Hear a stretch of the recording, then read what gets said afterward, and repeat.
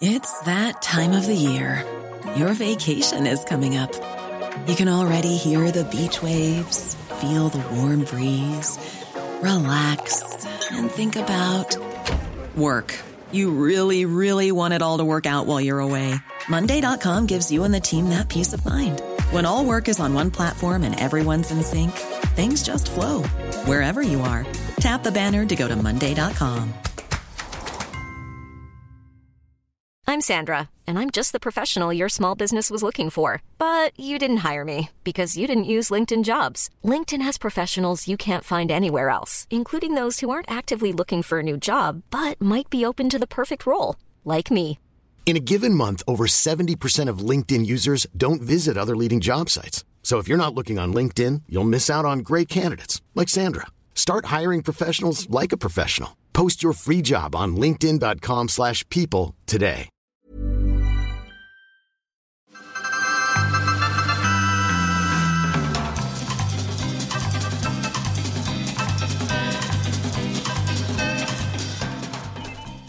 Hej och välkomna till Vetenskapspodden Forskarna och jag.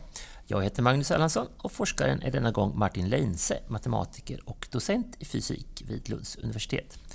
När jag spelar in det här är det på dagen 100 år sedan Albert Einsteins allmänna relativitetsteori fick sitt egentliga genombrott i den engelskspråkiga forskarvärlden, trots att Einstein själv publicerade artikeln 4 år tidigare.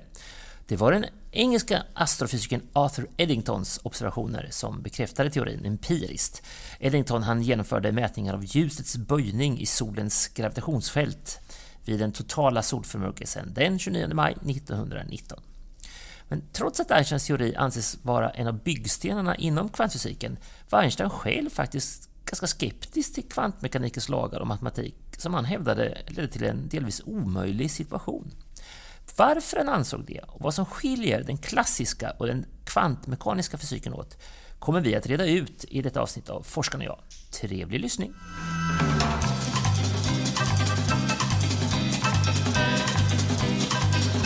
Hej Martin Leinse, välkommen till Forskarna och jag. Tack så mycket. Uttalar jag ditt efternamn rätt? Ja, det var helt okej. Du är en bra Leinse. Bra. Tror jag i alla fall. Det är holländskt. Jag kan nog inte uttala det rätt själv riktigt. Man vill säga Leisne. Ja. Jag vet inte, det är mer enklare för munnen. Ja, på något sätt. På något sätt, ja. Du, hur är läget idag? Jag är lite snuvig själv. Mår du bra? Ja, eventuellt så är det en förkylning på väg. Jag har haft, båda barnen har varit sjuka så att man får väl se hur det går. Ja, samma här. Jo, så här. Du är ju docent i fysik vid Lunds universitet och du och jag sitter och snackar på ditt rum här på Fysikum. Ja. Du, Niels Bohr, han har sagt så här: om kvantmekanik inte gör dig yr i huvudet så har du inte förstått något som helst. Enligt den här devisen då så är det min förhoppning att både jag och lyssnarna ska känna oss lite yra i bollen efter det här samtalet. Kommer det att bli så, tror du? Vi får väl se. Jag vet inte, vi kan väl vi kanske kan återkomma till om kvantfysik verkligen är konstigt eller inte lite senare. Ja, alltså det är en grej som jag tycker är intressant att snacka om, för att alltså när man hör att någon sysslar med kvantfysik som du, för det kan man säga att du gör. Ja. Så tänker man så här reflexmässigt att det här måste vara en väldigt smart person. Och det är det säkert. Men i betydelsen då så här vänster hjärnhalve smart, så här logiskt smart och så. Men kan man vara en framgångsrik kvantfysiker även om man är så kallad normalbegåvad och istället kompenserar med andra förmågor? För att jag tror att folk i allmänhet har en sån här kvantfysik, det vågar jag mig inte på ens att förstå för det är så jävla svårt så. Jag tror inte man måste vara speciellt smart. Alltså vi använder ju ganska komplicerad matematik ibland. Så någon viss, jag skulle inte kalla det smart, men någon viss matematisk talang hjälper ju. Absolut. Men jag skulle inte sätta likhetstecken mellan det och att vara smart. Man kan ju vara smart på väldigt många olika sätt. Ja, just det. Men en viss fallenhet för matematik bör man ändå ha. Ja, det tror jag nog. Men inte så att man måste vara liksom någon så här a beautiful mind typ liksom. Jag hade inte speciellt bra betyg i matte på gymnasiet. Då hade inte jag fattat att jag var intresserad av fysiken och ansträngde mig inte speciellt mycket, och jag var liksom inte någon som fattade allting automatiskt. Nej. Men jag har ju läst lite matematik på universitetet och sådär. Jag var väl ingen stjärna på det, men jag klarade det. Men jag tyckte, jag hade ju ingen... För mig gick det inte enkelt. Jag tänker mig att det kan vara som, på samma sätt som att man är musikalisk. Om man har det så flyter det mer. Så. Ja, kanske. Men åtminstone för mig så började det nog inte göra det förrän jag hade läst en hel del matte på universitetet. Så att det var liksom ingen sån här uppenbar talang på något sätt. Okay. Och jag tror absolut inte, man måste inte vara något mattegeni liksom. Men det var som att du behövde ha grammatiken klar, byggstenarna klara för att du skulle komma loss. Så. Ja, kanske. Eller också att man ska lita på att man kan förstå de där sakerna som verkar väldigt konstiga i början. Du är ju med i något som heter Sveriges Unga Akademi. Vad är det för något? Vad gör ni? Så Sveriges Unga Akademi är en akademi som består av för närvarande 35, tror jag det är, medlemmar. Man väljs in, så det finns ett inval. Man väljs in på 5 år. Vi gör lite allt möjligt. Vi gör ganska mycket outreach-aktiviteter, alltså pratar med gymnasieelever och liknande om hur det är att vara forskare. Allmänhet, politiker och sånt. Vi lägger oss in i diverse forskningspolitiska frågor, driver på, skriver debattartiklar, pratar med politiker. Vi fungerar som remissinstans för en hel del typ av utredningar och sånt. Och försöker väl framför allt att driva på för att få bättre villkor för unga forskare. Hur är villkoren för unga forskare i Sverige jämfört med övriga Europa? Det varierar ju ganska mycket i Europa. Så att man kan inte säga generellt bättre eller sämre.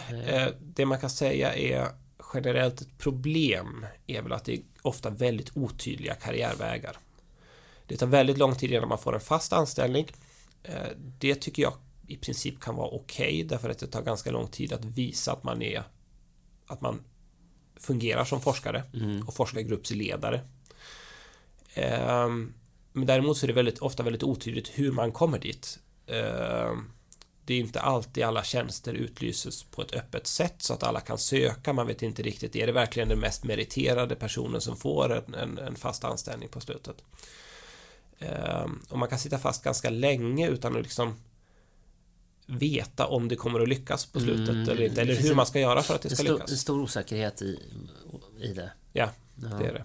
Du, när du skriver lite om dig själv där på Sveriges Unga Akademis sajt så står det så här: jag och min forskargrupp använder matematiska beräkningar för att undersöka vad som händer när man krymper elektroniska komponenter till en storlek av några nanometer. Nanometer är en miljondels meter. Miljardels är det, absolut. Ja. För så små komponenter domineras funktionen av kvantmekanikens lagar. Och vi ska ju prata om kvantmekanik idag. Som skiljer sig drastiskt från vad vi är vana vid från den klassiska fysik vi ser till vardags. Så, vad är det då som skiljer kvantmekanikens lagar så drastiskt från den klassiska fysiken? Det är ett par olika saker, men man kan säga i klassisk fysik till exempel, den klassiska mekaniken som beskrivs av Newtons lagar, så tittar man till exempel om man har en partikel och sen så mäter man vart befinner den sig, hur snabbt rör den på sig, vilka krafter påverkar den, och så finns det matematiska lagar som säger hur kommer det den då att fortsätta röra sig i framtiden. Om vi vet alla de sakerna så vet vi hur den kommer att fortsätta bete sig. Och i princip vet vi allt, och vi är tillräckligt duktiga på att räkna så vet vi hur den kommer att bete sig för all framtid, om vi vet vilka krafter som kommer att påverka den.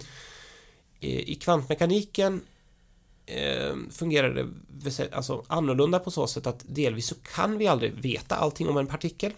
Det finns begränsningar till hur mycket vi kan ta reda på om en partikel. Vi kan till exempel aldrig veta exakt vart den befinner sig och exakt hur fort den rör sig samtidigt. Oavsett hur duktiga vi är på att mäta kan vi aldrig få den informationen. Så vi kan aldrig veta allting. Och även om vi vet så mycket vi kan veta, så kan vi aldrig veta exakt vad som kommer att hända med den här partikeln i framtiden. Det enda bästa vi kan göra är att förutsäga sannolikheter. Och det är väldigt annorlunda i kvantmekaniken.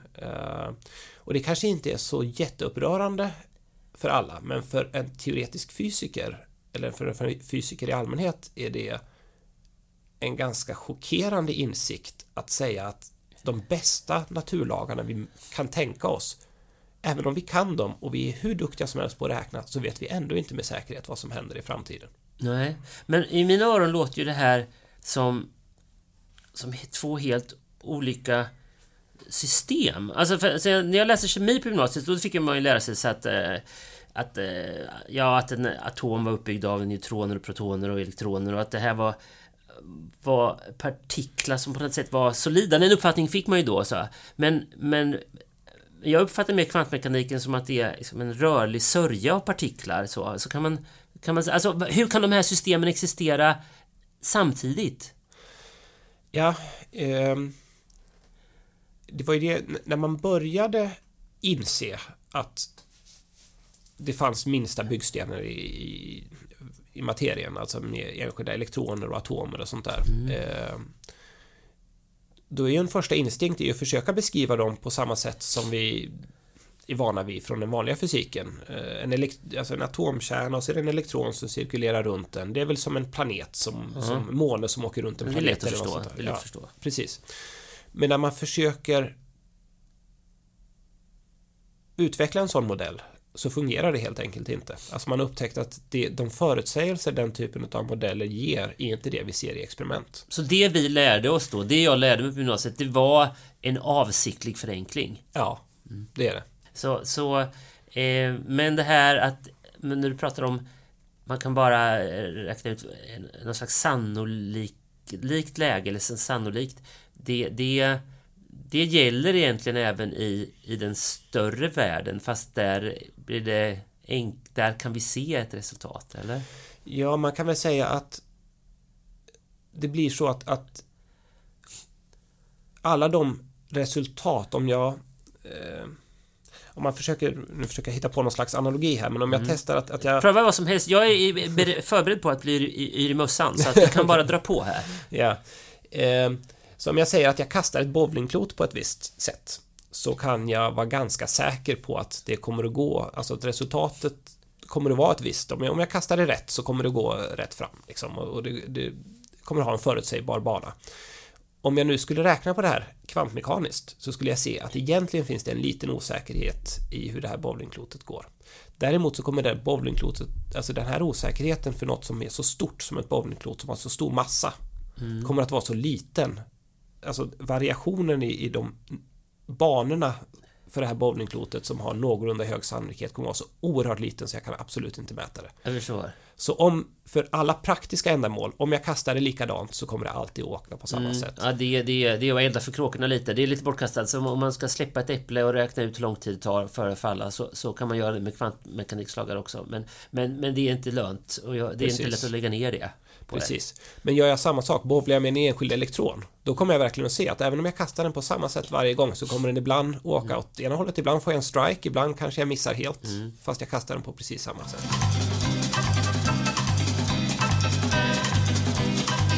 Du, om vi ska gå tillbaka i tiden, så har jag läst på lite här, och på ett möte i Bryssel för snart 100 år sedan, då var det några av historiens skarpaste hjärnor som träffades. Det var Marie Curie och Albert Einstein, och Niels Bohr var där också, dansken, för att prata om vad som händer inuti en atom.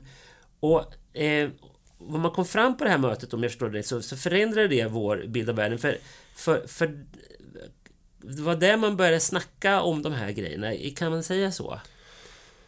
Ja, alltså det du refererar till är det som heter Solvay-konferensen. Precis, ja. Och det är egentligen en konferensserie. Så det fanns flera möten, och flera av de här personerna var med på många av dem.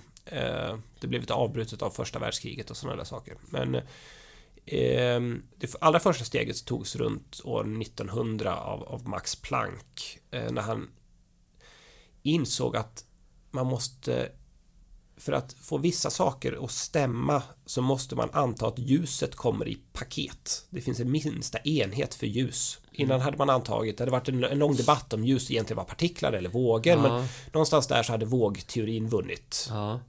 Men man kunde inte förklara allt, och då måste man anta att ljuset kom i vissa små paket, och det är det som heter kvanta. Det är därför det heter kvantmekanik. Okej, jag tänkte gissa på fotoner, men det är någonting annat. Nej, det var fotoner. Det är kvantpaket och fotoner. Av ljus är det som kallas fotoner. Ja, just det. Men Max Planck kallade det inte fotoner. Han trodde dessutom bara att det var ett matematiskt trick han hade gjort för att få bort några jobbiga oändligheter. Men, då vill man ha bort. Ja, precis. Men det blev mer och mer tydligt att det här var något som fanns på riktigt. Ljus kommer i små paket, i små kvanta. Till slut började de kallas fotoner. Och då blev ljus på något sätt både vågor och partiklar samtidigt.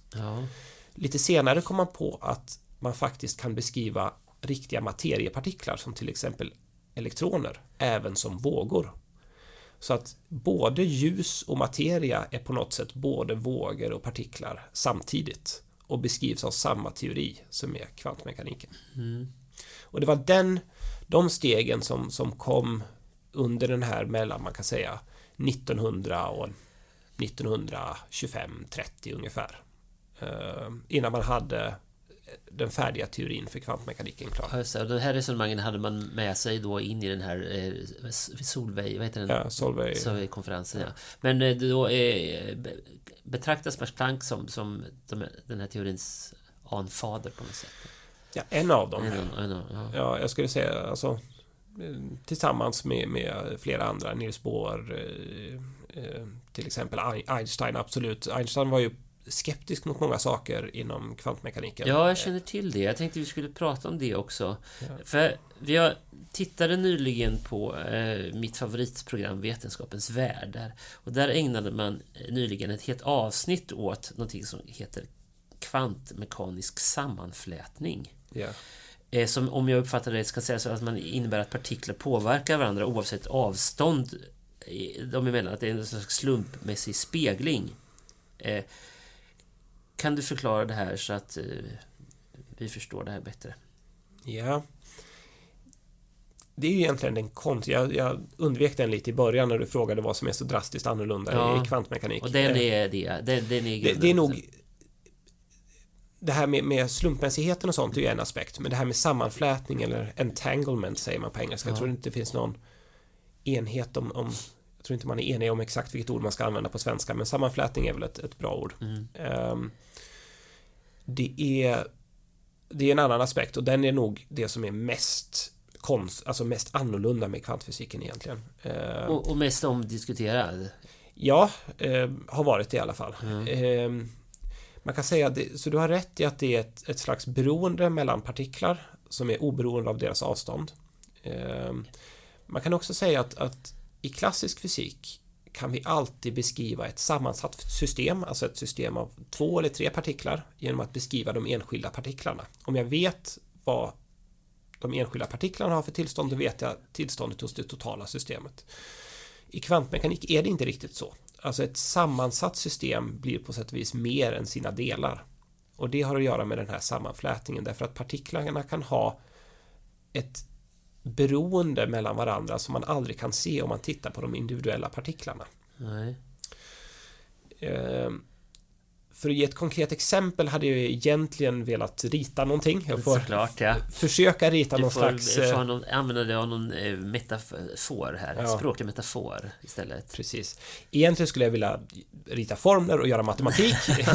Om jag inte får göra det skulle jag åtminstone vilja rita på en tavla, men jag får försöka göra det med ord istället. Vi gör ett försök.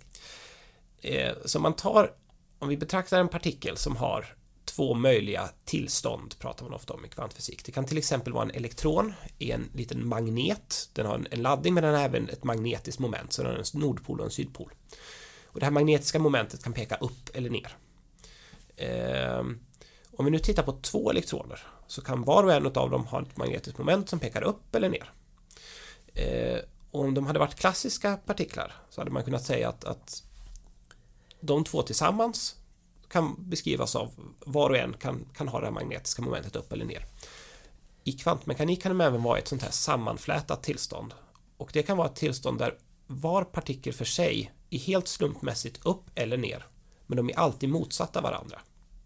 Så om jag tittar på partikel 1 och mäter åt vilket håll det här magnetiska momentet pekar, så får jag uppåt eller neråt med 50% sannolikhet. Ja. Om jag tittar på partikel 2 får jag upp eller ner med 50% sannolikhet. Ja. Men om jag mäter partikel 1 och får ner, mäter att den pekar ner. Du vet att den andra är upp. Ja. Om jag mäter partikel 2 och hittar upp så vet jag att den första är ner. Men innan jag tittat på den första så är den andra helt slumpmässig. Ja, just det. Och det märkliga är att det här gäller oavsett hur långt bort ifrån de här partiklarna. Ja, det är där det börjar snurra i huvudet liksom, när man pratar om att någonting som händer här med en partikel skulle kunna påverkas i en annan galax eller någonting. Och där tappar du mig. Ja. Hur kan avståndet inte spela någon roll på... Alltså, för man tänker sig ändå att det ska finnas någon påverkan, någon kraft däremellan. Ja, och det här är ett slags... För det har inte att göra med att de här partiklarna påverkar varandra. De har någon gång... De måste ha någon gång ha pratat med varandra. Annars kan man inte försätta dem i ett sånt här entanglat eller sammanflätat tillstånd. Så det måste ha funnits... Någon gång måste de ha varit på samma plats eller åtminstone haft en riktig kraft eller växelverkan mellan varandra. Annars kan det inte hända. Men sen kan du... Om du försiktigt lyckas separera dem sen till att vara i olika galaxer, då finns den här sammanflätningen finns kvar. Och den har inte att göra med en kraft som verkar mellan partiklarna. De är helt enkelt... Bundna för livet. Ja, de är inte ett tillstånd som kan beskrivas med att beskriva varje partikel för sig, utan de hör ihop på något sätt. Jaha. Men det här blir ju nästan någon slags kosmiskt gudsbevis på att allting en gång i tiden har hängt ihop. Ja, fast nu ska man ju säga att det här är ju lite nästan av ett tankeexperiment, för sådana här sammanflätade tillstånd är väldigt sköra. Så det fungerar alltså man kan prata om det som ett tankeexperiment, men försöker du göra det på riktigt så kommer man väldigt lätt att förstöra den här sammanflätningen. Så det är oerhört svårt att ha kvar den.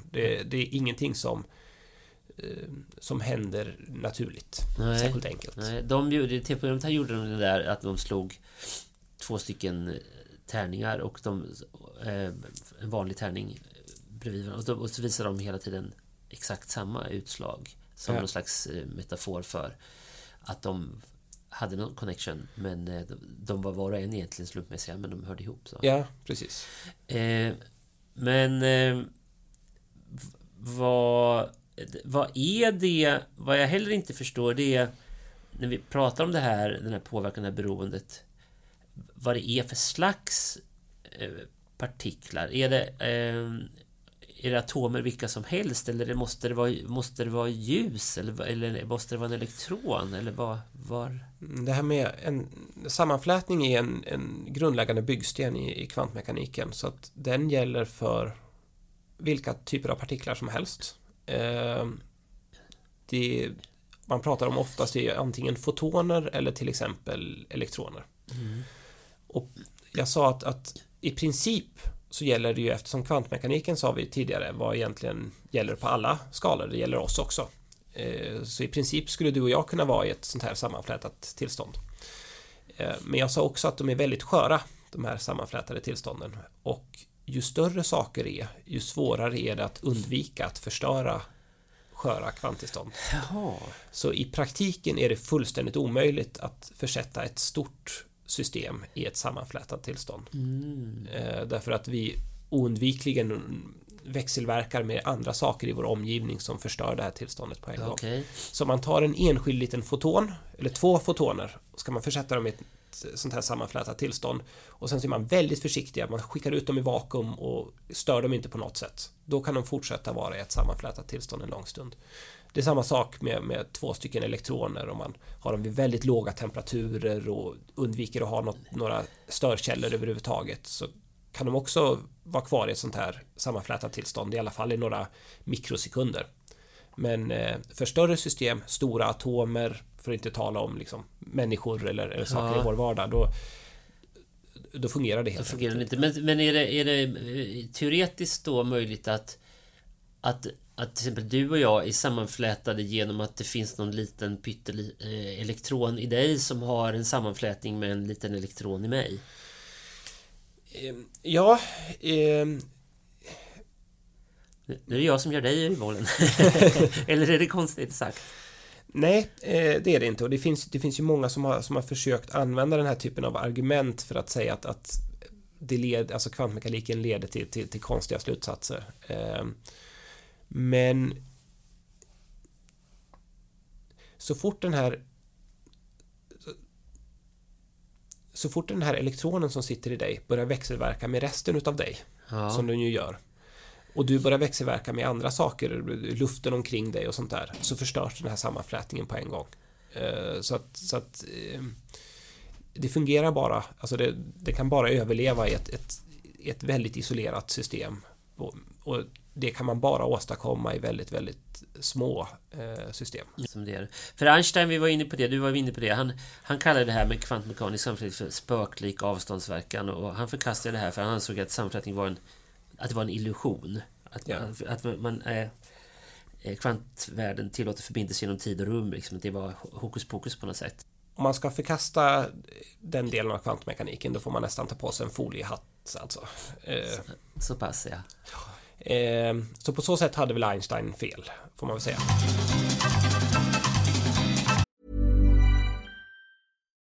Millions of people have lost weight with personalized plans from Noom. Like Evan, who can't stand salads and still lost 50 pounds. Salads generally for most people are the easy button, right? For me, that wasn't an option. I never really was a salad guy. That's just not who I am. But Noom worked for me. Get your personalized plan today at Noom.com. Real Noom user compensated to provide their story. In 4 weeks, the typical Noom user can expect to lose 1 to 2 pounds per week. Individual results may vary.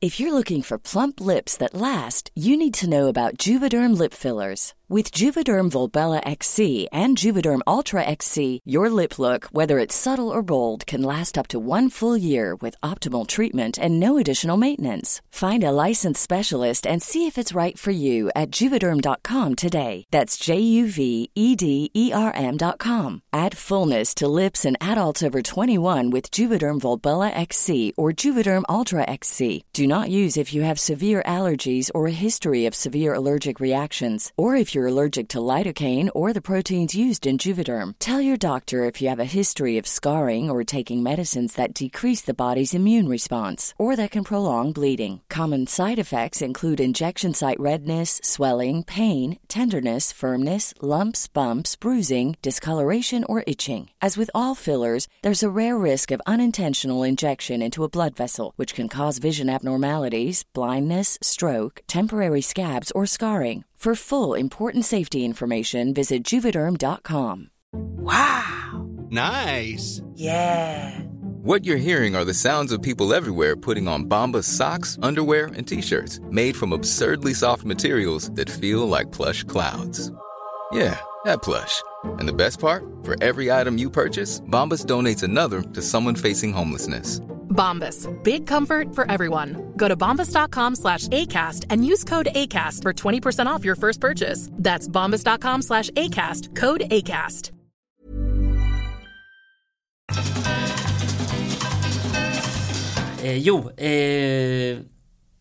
Men det här med kvantfysiken, om jag lade också grunden till dagens datorer, kan man säga, va? Ja, på sätt och vis.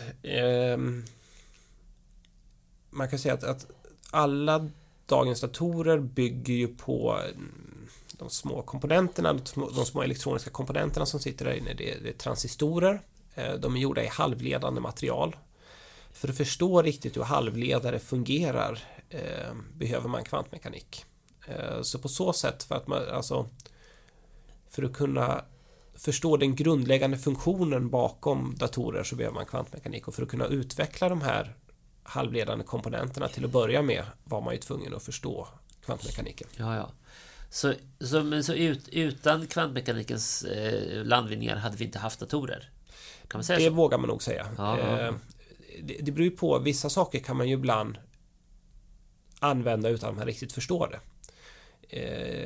Periodiska systemet till exempel ger bara mening om man kan kvantfysik. Det är kvantmekaniken som säger varför det periodiska systemet ser ut som det gör. Jaha, det var det helt bortkastat att man lärde sig det då, för man lärde sig ju inte kvantmekanik när man gick på högstadiet. Men... Ja, fast det var ju så det hände historiskt också. Hela periodiska systemet kom man på baserat på empiriska mätningar. Alltså man visste ju att så här kan vi skriva upp de olika grundämnena och det ger mening.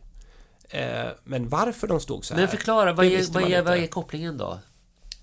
Så kopplingen, periodiska systemet är ju det här med elektronskala, alltså att elektronerna måste röra sig i vissa banor. Man kan bara fylla på 2 elektroner i den innersta och sen så... Valenselektroner, är det det? Eller? Ja, precis. Ja. Eller valenselektroner är de yttersta elektronerna, det är elektroner i det yttersta skalet. Och det är de som ger de kemiska egenskaperna.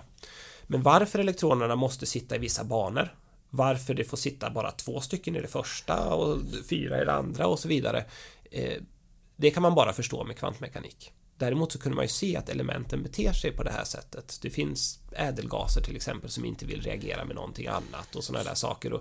Så att periodiska systemet hade man ju ritat upp innan man kände till anledningen bakom det. Och det hade man ju kunnat kanske göra även med halvledare, att man kan mäta att de här sakerna finns och gör vi lite så här så fungerar det. Men det är ju svårt att optimera någonting om man inte vet varför det fungerar som det gör. Ja, såklart. Ja. Så att jag vågar nog säga att den utveckling som vi har sett idag med datorer, att det har gått så oerhört snabbt och vi har kommit så oerhört långt, det skulle aldrig fungera om man inte visste hur fysiken bakom fungerar. Nej. Men kvantdatorn är ju på många släppar, den spås ju förändra vår värld minst lika mycket som dagens datorer gjort. Vad skiljer kvantdatorn från dagens datorer och hur skiljer teknikerna åt och vad kommer de kunna göra som en vanlig dator inte kan? Ja, nu kommer jag in lite mer på det som jag forskar om till vardags kanske. Inte bara kvantdatorer men bland annat. Så en vanlig dator kan man säga att för att förstå hur transistorerna fungerar så måste man ha lite kvantmekanik. Men sen kan man glömma bort sin kvantmekanik. Om man väl vet det så behöver man ingen kvantmekanik längre. Alla operationer som sker, alla strömmar som flyter i en dator består av miljardtals elektroner. De kvantmekaniska effekterna syns inte längre. En kvantdator är någonting som drar nytta av det här med att elektroner kan vara, eller kvantmekaniska tillstånd kvantmekaniska partiklar kan vara i flera tillstånd samtidigt. De kan vara i sammanflätade tillstånd. Så de kan göra saker som partiklar som beter sig klassiskt inte kan göra. Och det kan man dra nytta av för att göra vissa typer av beräkningar mycket snabbare än vad man kan göra med en vanlig dator. Så man drar nytta av de konstigheterna bakom sammanflätning. De kan vara på flera ställen samtidigt. Eller de är i alla fall inte 1 och 0. Det är inte antingen eller. Det är inte antingen 1 eller 0. Utan... Nej, det kan vara både 1 och 0 samtidigt. Och har man flera, fast den riktigt magiska ingrediensen är sammanflätning här. Alltså att olika kvantbitar som är kvantdatorns motsvarighet till 1 och 0 kan vara i tillstånd som på något djupt sätt är sammanflätande och beroende av varandra. Och det ger en möjlig beräkningsmässig fördel. Ja. Men om jag har en dator framför mig nu om 50 år, om jag sitter här, om jag nu lever då med en kvantdator, vad hade jag hittat på med den då? Vad tror du man kan göra med en sån? Ja, så det är inte så att en kvantdator är bättre på allt än vad en vanlig dator är. Det är ett aktivt forskningsfält att hitta på vad en kvantdator faktiskt kan göra som en vanlig dator inte kan göra.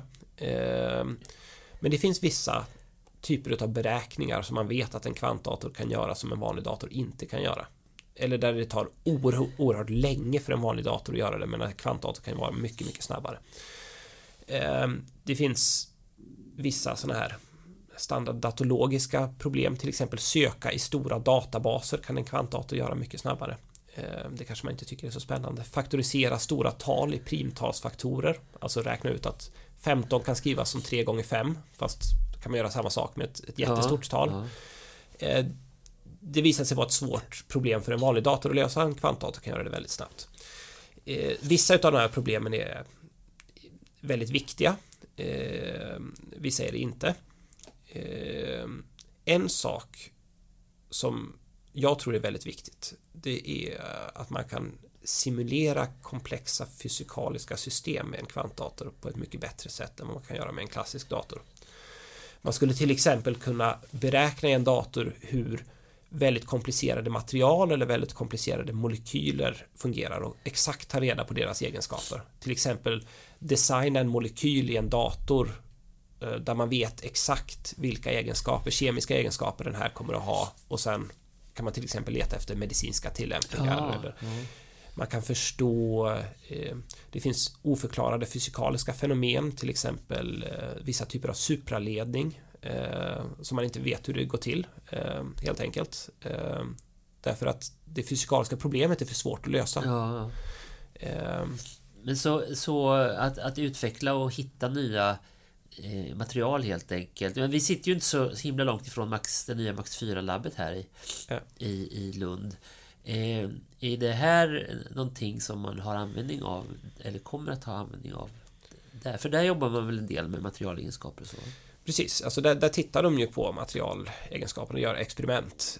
Men ofta så är det ju som Max 4 och ESS är bevis på, kan det vara väldigt, väldigt svårt att ta reda på ett materials, vilka egenskaper ett material faktiskt har.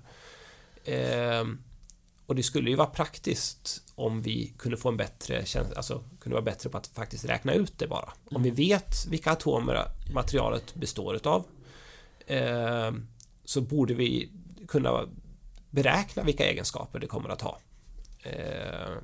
Och det kan man förhoppningsvis göra med en kvantdator på ett mycket, mycket bättre sätt än vad man någonsin kan göra med en klassisk dator. Okej. Så när man får ordning på det och lär sig hantera det, så kommer Max 4 vara old fashion?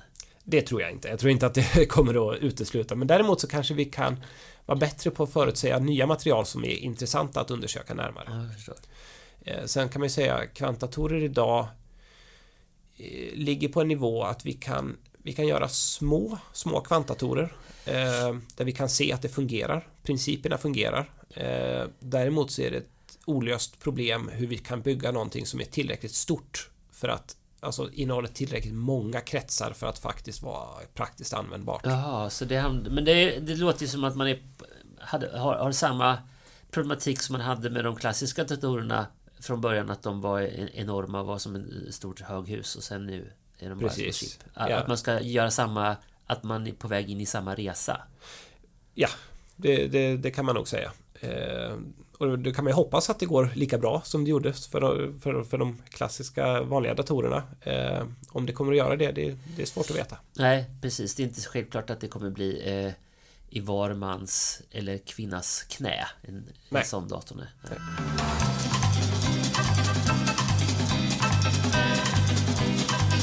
Du, en helt annan grej.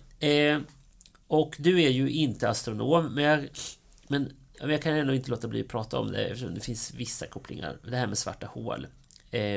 För det har ju en koppling till Einsteins relativitetsteori i alla fall. Yeah. För ett svart hål kan man säga att det är någon slags extremfall av teorin som inträffar när gravitationen blir tillräckligt stark.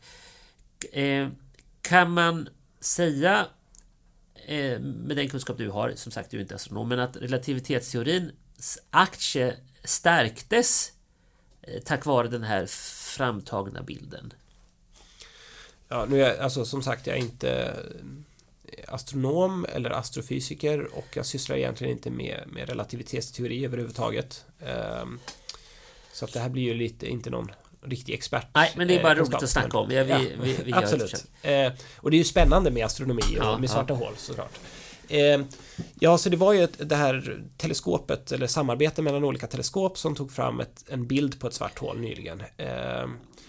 Och det får man väl säga att om man gör observationer av saker som beter sig på det sättet som Einsteins relativitetsteori förutsäger, så stärks ju det, såklart. Nu kan man väl säga att den har redan en väldigt stark aktie. Alltså jag tror de flesta tror på den. Om man ska komplicera bilden lite grann, så får man säga att det finns två relativitetsteorier. Det finns en som är den speciella relativitetsteorin, som är den som gav upphov till E lika med mc kvadrat. Det var den Einstein kom på först. Den inkluderar inte gravitation. Sen jobbade Einstein 10 år till innan han kom fram med den allmänna relativitetsteorin som beskriver även gravitation. Och den speciella relativitetsteorin går alldeles utmärkt att kombinera med kvantmekaniken. E lika med mc² och så vidare. Den allmänna relativitetsteorin däremot är inte förenlig med kvantmekaniken. Det går inte att föra ihop de två. Nej. Så därför tror nog de flesta att det finns den allmänna relativitetsteorin och kanske även kvantmekaniken är inte den slutgiltiga teorin, utan man vill gärna tro att det finns en teori som gäller allt. Ja. Och då är ju den någonting som inte är något av de två.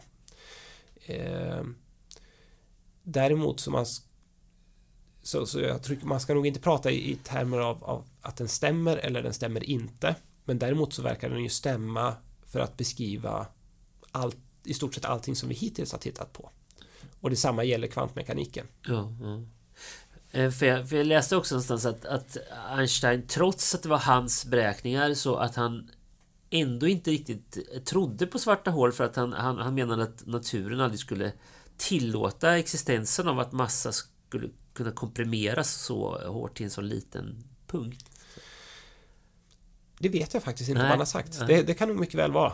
Einstein var en sån som hade ganska starka åsikter om vad han tyckte att naturen borde bete sig. Så det kan han nog mycket väl ha sagt. Det kan jag inte svara på. Nej. Det finns någonting, när man pratar om svarta hål så pratar man också om någonting som kallas singularitet. Jag tycker det är intressant att prata om här, för det är också någonting som får tanken att det svindlar lite, för jag var i en singularitet. Ja, alltså matematiskt, singularitet är ett begrepp i matematiken. Där är det helt enkelt en punkt där en funktion eller liknande blir oändlig eller odefinierad, när någonting man delar på 0 kanske, så att något blir liksom oändligt stort och inte ger mening längre. I relativitetsteorin så det man menar är att massan har komprimerats så mycket så att det blir en enda punkt. Alltså man har någonting som har ändlig massa men ingen utsträckning alls. Alltså man har en punkt, någonting som har storlek 0 men ändå har väldigt stor massa. Ja. Och där blir det ju lite knepigt att hänga med. Ja. Men den singularitet, en sån fysisk singularitet kan finnas i ett svart hål. Ja, det är väl det man tror. Det man tror, ja. Vi har pratat länge och jag har faktiskt blivit klokare på det här. Jag gick in i det här samtalet med känslan av att men jag kommer inte fatta så mycket, men du har ändå fått mig att förstå en del saker. Jag tänkte avslutningsvis så här, när vi pratar om singulariteter och så, i ett sekulärt samhälle som vårt, där religionen får allt mindre plats, så frågan jag ställer är, kan kvantmekaniken och kvantvärlden vara ett alternativ? Jag tänker för en sån som mig, som till exempel, som är alldeles för så här marinerade naturvetenskapliga axiom för att haka på en traditionell gudstro. Tror du att det kan finnas ingredienser inom kvantvärlden som kan ge en människa tro, hopp och frid på samma sätt som en religion förmår? Kan man likna det vid en religion? Nej. Nu vet inte jag har ingen personlig erfarenhet av att vara religiös, så jag vet inte riktigt vad det är man får ut av det, eller i alla fall inte, har jag ingen personlig erfarenhet av att veta. Det är säkert olika för olika människor vad det är man vill få ut av religionen. Har du träffat kvantfysiker som där du upplever att deras förhållande till kvantvärlden liknar det religiösa på det viset att det får dem att det skapar en trygghet och förståelse för vår värld? Alltså man kan ju säga att naturvetenskapen i stort, inte just bara kvantfysik, men känslan av att vi kan förstå vår omvärld. Det finns lagar som säger hur saker och ting beter sig. Om det är något vi inte vet så kan vi försöka ta reda på det, och det finns liksom någon slags logik bakom det. Det är väl någonting man får av all typ av naturvetenskap, inte speciellt av kvantfysik. Så jag tror inte att kvantfysiken har någon särställning där. Nej. Däremot så, alltså ett naturvetenskapligt synsätt är väl ett sätt att se på världen. Sen om det kan ge mening vet jag inte. Mening är ju ett svårt begrepp. Ja. Såklart. Men jag tänker att de här sakerna som vi har pratat om, som du har beskrivit om, att det finns någon slags historisk sammankoppling mellan partiklar och att det finns någon mystik kring det som ändå är en förklaringsmodell, men det är lite man inte förstår. Jag tänker att jag ställer eftersom jag själv är agnostiker och så ställer jag mitt hopp till kanske är det här som passar mig, tänkte jag. Okay. Fast jag har lite svårt för om man har den ingången till kvantfysik, tycker jag kan vara ganska tveksamt. Mystificerande. Alltså, ja, precis. Och det blir ju lätt så när man pratar. Jag ser att jag gör det också, att jag försöker liksom, man gör det intressant genom att säga att det här är konstigt och det beter sig på kvantmekaniska partiklar är så konstiga och så. Men det är ju, jag skulle vilja säga att det är konstigt därför att vi inte är vana vid det. Det här är inte det vi har observerat. Vi har ju liksom, om jag tittar på mina barn, de experimenterar med klassisk fysik hela tiden, kastar saker, släpper saker, plaskar i vatten. Så vi har ju byggt upp en intuition och ett språk för klassisk fysik under liksom hela vår uppväxt, hela vårt liv. Och sen så kommer det nu någonting annat som inte fungerar på samma sätt. Alltså i en värld som vi inte ser i vanliga fall, nere i atomerna och elektronernas värld. Då upplever vi det som konstigt. Och det blir svårt att prata om det därför att vi har inte en vokabulär för det. Vi har inga bra ord för det. Men det betyder ju inte att det är fundamentalt mer mystiskt eller mer andligt eller någonting än vanlig fysik. Och i matematiken är det ingenting konstigt med kvantfysiken. Det är en konsistent matematisk teori där man kan räkna ut saker, man stoppar in det finns liksom inget där det är konstigare än vanlig klassisk fysik. Så att jag skulle nog säga att den här konstigheten gör inte att kvantfysiken på något sätt är djupare eller mer andlig eller mer på ett religiöst plan än Newtons lagar. Nej, jag förstår. Och det är inte så att det behövs heller. Kvantfysiken är ju tillräckligt spännande ändå. Det tycker jag i alla fall. Tycker jag också, särskilt efter det här samtalet. Tack så mycket Martin Leinse för att du tog dig tid och ville vara med i Forskarna och jag. Ja, tack så mycket för att jag fick vara med. Och hej då alla ni som lyssnat på Forskarna och jag. Jag som gör den här podden heter Magnus Erlandsson och min gäst var denna gång Martin Leinse, teoretisk fysiker vid Lunds universitet. Till sist ett ord på vägen. Jag tänker att det där med att försöka förstå saker som vår mänskliga hjärna kan tyckas för liten att ge sig i kast med är lite som när Christopher Columbus och Vasco da Gama och grabbarna gav sig iväg ut på haven för att se vad som fanns där bortom horisonten. Det går liksom inte att lista ut vad man ska komma fram till. Resan måste göras först. Det enda man säkert vet är att det kommer att vidga perspektivet och leda till nya landvinningar. Oavsett om det rör sig om en upptäckt kontinent eller en aha-upplevelse i hjärnbarken. För vad som väntar bakom det krökta rummet vet man först när man varit där. Hej då!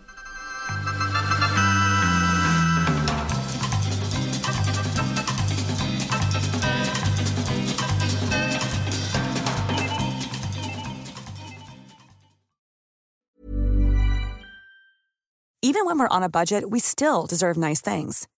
Quince is a place to scoop up stunning high-end goods for 50 to 80% less than similar brands. They have buttery soft cashmere sweaters starting at $50, luxurious Italian leather bags, and so much more. Plus, Quince only works with factories that use safe, ethical, and responsible manufacturing. Get the high-end goods you'll love without the high price tag with Quince. Go to quince.com/style for free shipping and 365-day returns. When you make decisions for your company, you look for the no-brainers. If you have a lot of mailing to do, Stamps.com is the ultimate no-brainer. Use the Stamps.com mobile app to mail everything you need to keep your business running with up to 89% off USPS and UPS. Make the same no-brainer decision as over 1 million other businesses with Stamps.com. Use code PROGRAM for a special offer. That's Stamps.com, code PROGRAM.